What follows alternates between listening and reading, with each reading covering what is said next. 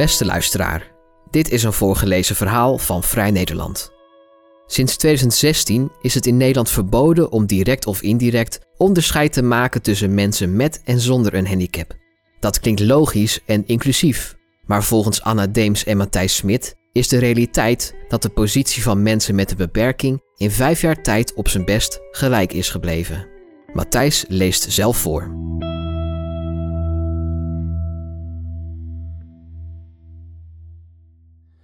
Auw, roept Leo Wessel als hij voor de 3e keer in nog geen minuut tijd een bebladerde tak tegen zijn neus krijgt. Vroeger, toen ik nog een klein beetje kon zien, nam ik voor dit soort gevallen nog wel eens een tangetje of een heggenschaar mee. En dan knipte ik die gevaarlijke takken zelf weg.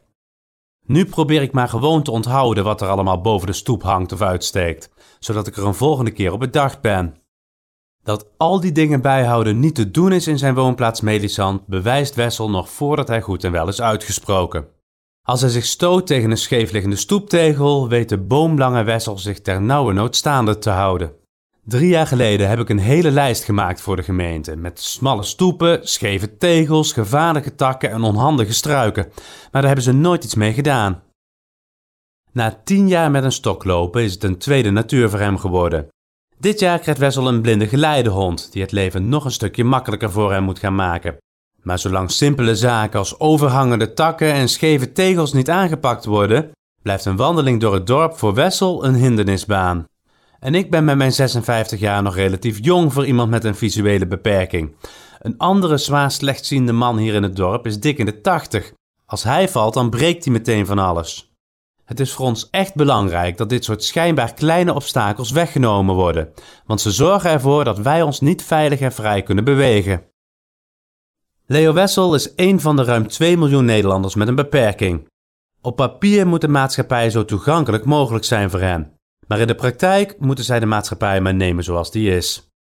5 jaar geleden ratificeerde Nederland als een van de laatste landen van Europa het VN-verdrag Handicap. Sindsdien is het in Nederland verboden om direct of indirect onderscheid te maken tussen mensen met en zonder een handicap. De gevolgen daarvan zouden heel ver moeten strekken. Van wonen tot werken, van scholing tot openbaar vervoer, van begaanbare sportvelden en pretparken tot toegang tot alles wat de horeca en de cultuursector te bieden hebben. Een beperking zou niet de reden mogen zijn dat iemand niet mee kan doen. Maar de realiteit is dat wie in Nederland een beperking heeft, wordt beperkt door de overheid en de samenleving. In een uitgebreide rapportage over het verdrag constateerde de Alliantie VN-verdrag Handicap zelfs een verslechtering op het gebied van onder meer inkomen, arbeidsparticipatie, onderwijs en zorg. Het VN-verdrag Handicap is niet meer dan een wassen neus, zegt José Smits, een van de betrokken onderzoekers. We hebben ons als Nederland dan wel geconformeerd aan allerlei inclusieverplichtingen richting mensen met een beperking, maar er is gewoon geen beleid dat er ook maar een klein beetje op gericht is om dat daadwerkelijk voor elkaar te krijgen.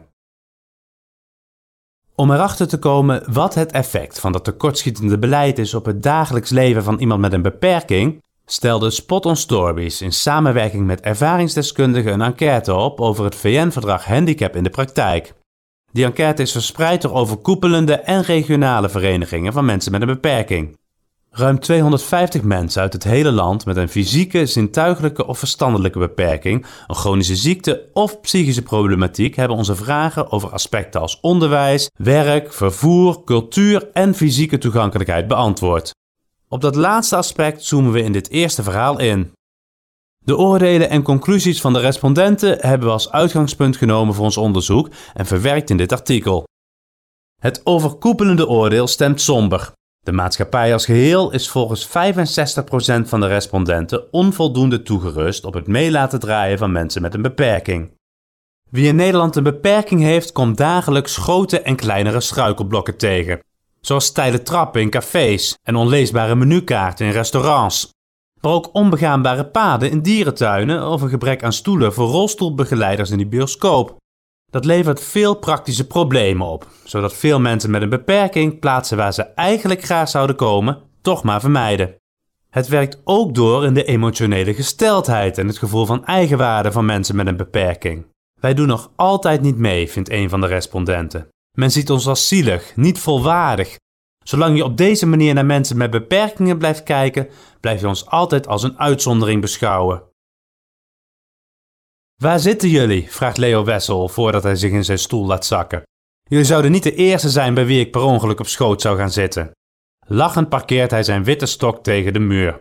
In zijn eigen huis heeft Wessel die niet nodig. Hier kent hij elke vierkante centimeter. Dus binnen gaat alles op de automatische piloot of op de tast. Maar het is niet zo dat mijn andere zintuigen beter zijn sinds ik niet meer zie. Ik voel even goed of slecht als jullie. Mensen denken ook wel eens dat ik over een bovennatuurlijk gehoor of over een fenomenaal reukvermogen beschik. Maar al mijn andere zintuigen functioneren niets beter of slechter dan gemiddeld. Wel gebruiken mensen met een zintuigelijke beperking hun andere zintuigen anders. Als jij oversteekt, dan kijk je of er een auto aankomt, legt Wessel uit. Als ik oversteek, dan luister ik of er een auto aankomt. Dat maakt mijn oren niet beter, maar het maakt ze wel belangrijker. Alleen met een groeiend aantal muisstille elektrische auto's op de weg wordt oversteken een steeds gevaarlijkere zaak voor mij. Het is maar één voorbeeld van hoe onze maatschappij met kleine en grotere aanpassingen toegankelijker kan worden voor grote groepen mensen. In een half uur tijd somt hij nog een enorme waslijst aan problemen op, waardoor onze overheid niets aan wordt gedaan. Het lijkt gewoon helemaal niet belangrijk te zijn. Wij lijken niet belangrijk te zijn, zegt Wessel. Of het nu gaat om stille elektrische auto's of om uitstekende takken boven de stoep, in Nederland denken overheden eerst aan geld, dan aan regels en dan nog een keer aan geld. Het wordt tijd dat ze nu eens een keer aan ons gaan denken. Het doel van het VN-verdrag Handicap was juist om het denken in termen van toegankelijkheid en inclusie te institutionaliseren. Nederland ratificeerde dit verdrag niet alleen rijkelijk laat, we weigerden ook een specifiek onderdeel te ondertekenen. Het facultatieve protocol. Dit betekent dat individuen nu geen verdragsschendingen mogen voorleggen aan het VN-comité. Ook zijn er in Nederland, in tegenstelling tot veel andere landen, geen sancties of duidelijke voorwaarden verbonden aan de bepalingen in het verdrag. Waar Frankrijk boetes uitdeelt aan winkeliers die geen toegankelijke kassa hebben en er in Italië al jaren geen huis meer wordt gebouwd zonder dat er eerst over toegankelijkheid wordt nagedacht, heeft Nederland het slechtste bouwbesluit van Europa. En in elke gemeente een ander, of helemaal geen, inclusiebeleid.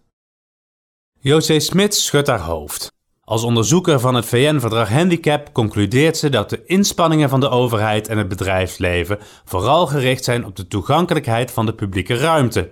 Dus ja, draaideuren van winkels en drempels van gemeentehuizen leveren minder dagelijkse frustraties op dan 5 jaar geleden. Maar in het bouwbesluit staat bijvoorbeeld niets over woningen. Er worden nog steeds nieuwbouwwoningen gebouwd die niet toegankelijk zijn, zegt Smits. Dat is in landen als Engeland of Oostenrijk, maar ook in heel Zuid-Europa of bijvoorbeeld in Scandinavië al jaren ondenkbaar. Het enige wat hier op dat vlak is veranderd, is dat een drempel tussen een woning en het bijbehorende balkon niet hoger meer mag zijn dan 2 centimeter. Maar niks over liften, niks over brede toegangsdeuren en niks over ruimere toiletten. Voorzichtig trekt Marijke Smits 2 sportief ogende rolstoelen uit een nisje in haar grote groene achtertuin. Probeer zelf maar eens om hier in Best ergens te komen met zo'n ding. Behendig gaat ze zelf voorop. 3,5 meter na het verlaten van haar oprit begint het gedonder al. Verslaggever 1 komt de hoge stoeprand nauwelijks op en verslaggever 2 klapt bijna achterover als hij net iets te hard aan het achterwiel trekt. Ik doe elke dag aan topsport, vindt Smits. Buiten moet ik constant hoge stoepen en oneffenheden overwinnen. Zodra ik bijvoorbeeld een winkel of een station binnenga, wacht er al een volgende uitdaging op me. En dan doet Best het op dit gebied nog niet eens zo slecht. Voor ons heeft ze de plaatselijke boekwinkel als bestemming uitgezocht. Het personeel is buitengewoon vriendelijk en behulpzaam, maar tegelijkertijd is het haast onmogelijk om met een rolstoel tussen de gangen door te manoeuvreren. Restaurants zijn nog erger, betoogt Smits als we buiten uithijgen. Ik moet voordat ik een tafel kan reserveren nog steeds uitzoeken of een restaurant een rolstoeltoegankelijk toilet heeft. Of dat ik met mijn rolstoel onder een tafel pas, of de deurgang niet is versperd, enzovoorts. Hier in het centrum is bijvoorbeeld niet één restaurant met een toilet waar ik met mijn rolstoel gebruik van kan maken. Dat is toch ongelooflijk? Toegankelijke toiletten zijn ook in de uitkomsten van de enquête een terugkerend fenomeen. Weinig dingen zorgen voor zoveel ongemak en frustratie. In het openbaar vervoer, in winkels, op campings, in de horeca. Eigenlijk overal zouden mensen met een rolstoel naar het toilet moeten kunnen. Maar de realiteit is dat je daar nog vrijwel nergens in Nederland gewoon vanuit kunt gaan. Ook met het openbaar vervoer hebben veel respondenten moeite. 56% geeft de toegankelijkheid daarvan een onvoldoende. Hoewel velen aangeven dat reizen met de trein langzaamaan wat beter gaat, levert reizen met het OV nog altijd veel stress op. En daardoor ook vermijding. Met de bus reizen gaat vaak niet door de brede instap tussen de stoeprand en de ingang. Heel soms tref je een buschauffeur die de bus keurig langs de stoep parkeert. Maar is er een zitplaats? Afwachten. Wacht de chauffeur tot je zit? Afwachten. Hoe trekt de bus op? Met een rotgang. En daar lig je dan. Nee, ik waag het er niet meer op. Smits knikt instemmend bij het horen van de OV-verhalen. Het zijn helaas herkenbare dingen. Voor mij en ook voor heel veel anderen. Ik ben een rasoptimist en ik wil ook graag kijken naar wat er goed gaat. En ja, er komen langzaam maar zeker meer treinen met een gelijkvloerse instap. En naar rolstoeltoegankelijke toiletten hoef je iets minder lang te speuren. Maar de bus blijft bijna altijd en overal een crime. Hoe anders zijn haar ervaringen in het buitenland? In 1980 sprak ik in San Francisco al een heel enthousiaste club mensen die echt werk maken van dit soort dingen. En dan heb ik het niet alleen over toiletten of over vervoer, maar simpelweg over het feit dat ze bij het plannen, aanleggen en bouwen van alles wat nieuw is, vooraf nadenken over toegankelijkheid. Dichter bij huis, in Zweden en Denemarken, lopen ze ook al mijlenver voor op ons. Voor Frankrijk en Spanje gold het in het verleden niet zozeer, maar sinds de ratificatie van het verdrag, inclusief dwingende eisen en boetes, zetten ze ook daar wel heel erg grote stappen. Jetty Mouw lacht als een boer met kiespijn. Zelfs toegankelijkheidsoverleggen zijn in Nederland niet toegankelijk volgens haar. Mouw kan het weten. Ze is zelf slechthorend, zit in diverse overleggen en belangenverenigingen, maar ziet dat er in de praktijk vaak niets van terecht komt. Zelfs daar heb ik 3 jaar lang moeten herhalen dat ik een vergadering niet kan volgen zonder doventolk. Toen Nederland 5 jaar geleden het VN-verdrag handicap ratificeerde, veerde Mouw op. Ik dacht, we zetten onze schouders eronder, het gaat gewoon gebeuren nu. Maar al snel merkten ze dat er vooral op heel veel plekken door heel veel mensen heel veel wordt gekletst. Het verzandt weer in allerlei subgroepjes. Ik zit ook in het landelijk overlegorgaan van digitale inclusie. Als je dan ziet dat de ene gemeente heel ver is, terwijl er in de andere gemeente nog bijna niets is gedaan, dan denk ik, ja, heel apart. De verschillen tussen gemeenten zijn groot. Dat blijkt ook uit een peiling van de Vereniging van Nederlandse Gemeenten. Waar de ene gemeente grote vorderingen maakt, is de andere nog niet eens uit de startblokken. Een groot knelpunt bij met name kleinere gemeenten is simpelweg een tekort aan financiën en capaciteit. Sommige gemeenten hebben een lokale inclusieambtenaar, vertelt Marianne Forthoren, projectleider van Iedereen Doet Mee bij de VNG. Die is vaak ondergebracht bij het sociale domein, maar toegankelijkheid gaat over alle domeinen. Ook over vervoer, wonen, onderwijs, dat is echt een uitdaging. Ook als je wel die ambtenaar hebt, moet je nog steeds de verbinding met al die domeinen leggen. Dat die verbinding nu pas meer aandacht krijgt, is niet helemaal verwonderlijk na 6 jaar decentralisatie. Die decentralisatie heeft financieel en organisatorisch heel veel van gemeenten gevraagd. De vergelijking met bijvoorbeeld Scandinavische landen gaat dan ook niet helemaal op. Vaak worden zij, terecht, aangewezen als karttrekkers, maar zij zijn ook al een paar decennia terug gedecentraliseerd. Daarnaast zijn er ook in Nederland goede voorbeelden te vinden, zoals gemeenten die bouwinitiatieven in een vroeg stadium toetsen op toegankelijkheid. Of waar winkels en andere locaties in een app aangeven waar semi-openbare toiletten zijn, zodat mensen met darmproblemen zorgeloos kunnen winkelen. Succesvolle gemeenten betrekken mensen met een beperking actief bij het bepalen van inclusiebeleid. Het is niet voor niets een van de belangrijkste uitgangspunten van het verdrag. Niet over ons, niet zonder ons. Over het belang daarvan zijn de meeste ambtenaren het ook wel eens. Alleen weten ze nog niet altijd de weg te vinden naar ervaringsdeskundigen. Dat uit zich in WMO-raden, waar soms ervaringsdeskundigen ontbreken, maar ook in specifieke initiatieven waarbij gepraat wordt over in plaats van met mensen met een beperking. Dat laatste merkt Marijke Smits al haar hele leven. Vorig jaar werd hier in het dorp bijvoorbeeld een nieuwe lunchroom geopend. Van alle kanten hoorde ik dat ik er beslist moest gaan kijken, omdat ze zo geweldig goed rekening hadden gehouden met de specifieke behoeftes van rolstoelgebruikers. Uiteraard nam Smits al snel de proef op de som. Bij de ingang ging het goed, geen ingewikkelde drempels of te smalle deuren, maar het toilet was één groot drama. De deur ging naar binnen open, naast de wc was geen ruimte voor een rolstoel, er zaten geen beugels aan de muren, de wasbak ging veel te hoog voor een rolstoelgebruiker en de spiegel al helemaal. Ze hadden heus hun best gedaan hoor, maar niemand heeft er op die manier iets aan. En dit is zo makkelijk te ondervangen door simpelweg vooraf even te vragen of we mee willen denken. Of door het handboek voor toegankelijkheid erop na te slaan. Gevraagd naar wat er in zijn ogen de afgelopen 5 jaar is bereikt, noemt staatssecretaris Paul Blokhuis van Volksgezondheid, Welzijn en Sport vorderingen op het gebied van toegankelijker stemmen, inclusief spelen en inderdaad de drempels van winkels en cafés. Het programma Onbeperkt Meedoen is in 2018 begonnen vanuit het besef dat de opdracht waar het VN-verdrag ons als samenleving voor plaatst niet in 1 dag is afgerond. We werken aan een proces dat een lange adem vergt. Blokhuis is zich ervan bewust dat Nederland op veel terreinen nog altijd behoorlijk tekortschiet. Maar tegelijkertijd vindt hij dat de overheid al veel stappen in de goede richting heeft gezet. Ik besef dat deze ontwikkelingen nog niet voor iedereen merkbaar zijn. De genomen stappen leiden voor mensen met een beperking niet altijd tot direct merkbare verbeteringen, hoe graag de partijen die zich sterk maken voor toegankelijkheid en inclusie dit ook zouden zien. Goede intenties en mooie woorden zijn er ook als we vragen wat Blokhuis de komende jaren gaat doen om te zorgen dat de positie van mensen met een beperking in Nederland wel aanzienlijk verbetert. Maar spijkerharde beloftes over nieuwe wetten, beleidskaders en sancties lijken ook voor de komende periode niet op de Haagse planning te staan. Blokhuis verwijst naar de VNG. Met hun door het ministerie van VWS gesubsidieerde project Iedereen doet mee stimuleert de VNG gemeenten om in lokaal beleid aandacht te besteden aan toegankelijkheid. Bijvoorbeeld met de handreiking Lokale Inclusieagenda, waarin zij stapsgewijs uitleggen hoe je een inclusieagenda ontwikkelt. Ja, het ministerie heeft zich de afgelopen jaren de tandjes gewerkt, erkent directeur Ilja Soffer van Iedereen. Dat is de overkoepelende belangenorganisatie voor mensen met een beperking. En ja, de uitvoering van het verdrag is nou eenmaal een hele grote opgave.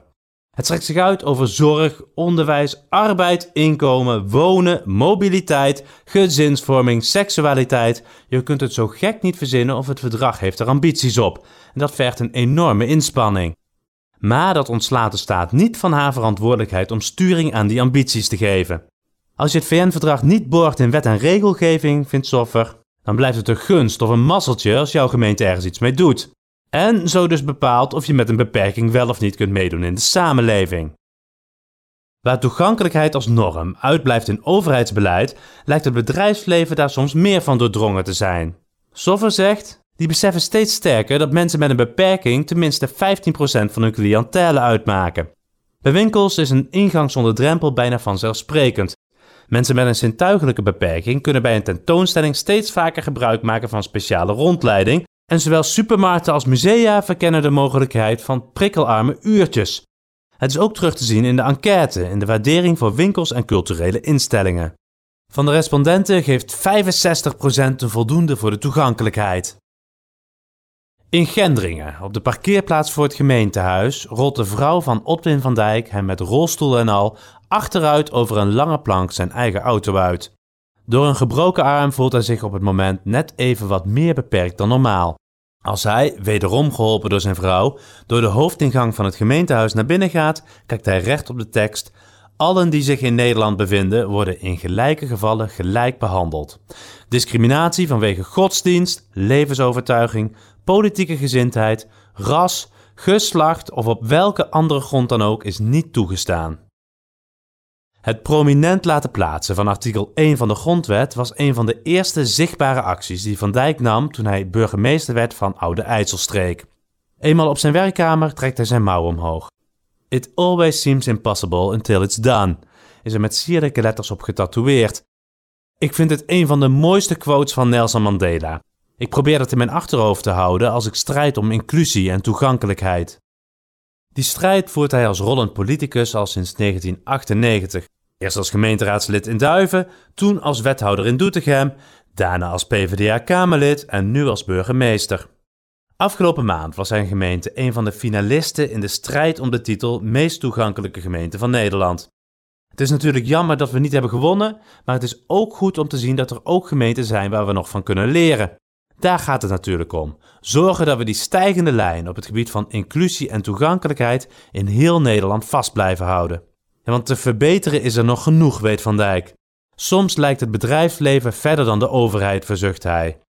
De Rijksoverheid moet een schop onder de kont geven. Nu pakken organisaties zelf die rol en hobbelt de overheid erachteraan. Neem werkgeversorganisatie VNO-NCW. Die maakte een concrete afspraak om een bepaald aantal mensen met afstand tot de arbeidsmarkt een plek te geven.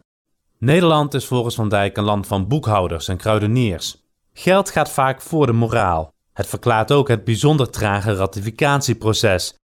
We vinden toegankelijkheid belangrijk, maar voor we instemmen met een verdrag rekenen we tot achter de komma door wat het betekent qua kosten en wetgeving. Van Dijk noemt de financiële bril waardoor de overheid kijkt dom en beperkt. Je zou denken, laten we openbaar vervoer toegankelijk maken voor die 2,3 miljoen mensen met een beperking. Maar wat er gebeurt is dat we aangepaste busjes achter niet aangepast vervoer laten rijden. Ja, het kost geld om alle stations aan te passen en om alle gebouwen iets toegankelijker te maken met een lift. Maar kijk eens wat je daar achteraf mee bespaart en hoeveel talent je nu laat liggen. In Spanje is het openbaar vervoer volledig toegankelijk en daardoor is duur aangepast vervoer nauwelijks nodig. Zo zijn er ook mensen die best kunnen werken in aangepaste vorm in plaats van dat je ze een uitkering geeft. Van lokale initiatieven tot de bereidheid in het bedrijfsleven, af en toe lijkt er wel iets van beweging op het gebied van toegankelijkheid, maar zolang een algehele mentaliteitsomslag op beleidsniveau uitblijft, is het niet meer dan wat druppels op een gloeiende plaat. En dat terwijl het VN-verdrag handicap glashelder is, zegt Leo Wessel, bij wie we aan het begin van dit verhaal langs gingen. De overheid moet ervoor zorgen dat wij volledig kunnen deelnemen aan de maatschappij. Maar tot nu toe worden dat verdrag en wij zelf niet serieus genomen.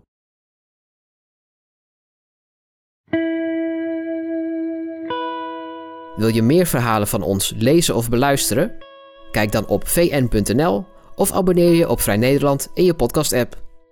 Voor onze trouwe luisteraars hebben wij ook een speciale actie. Een half jaar Vrij Nederland online voor maar €15. Kijk voor de aanbieding en de voorwaarden op vn.nl/podcast. Bedankt voor het luisteren.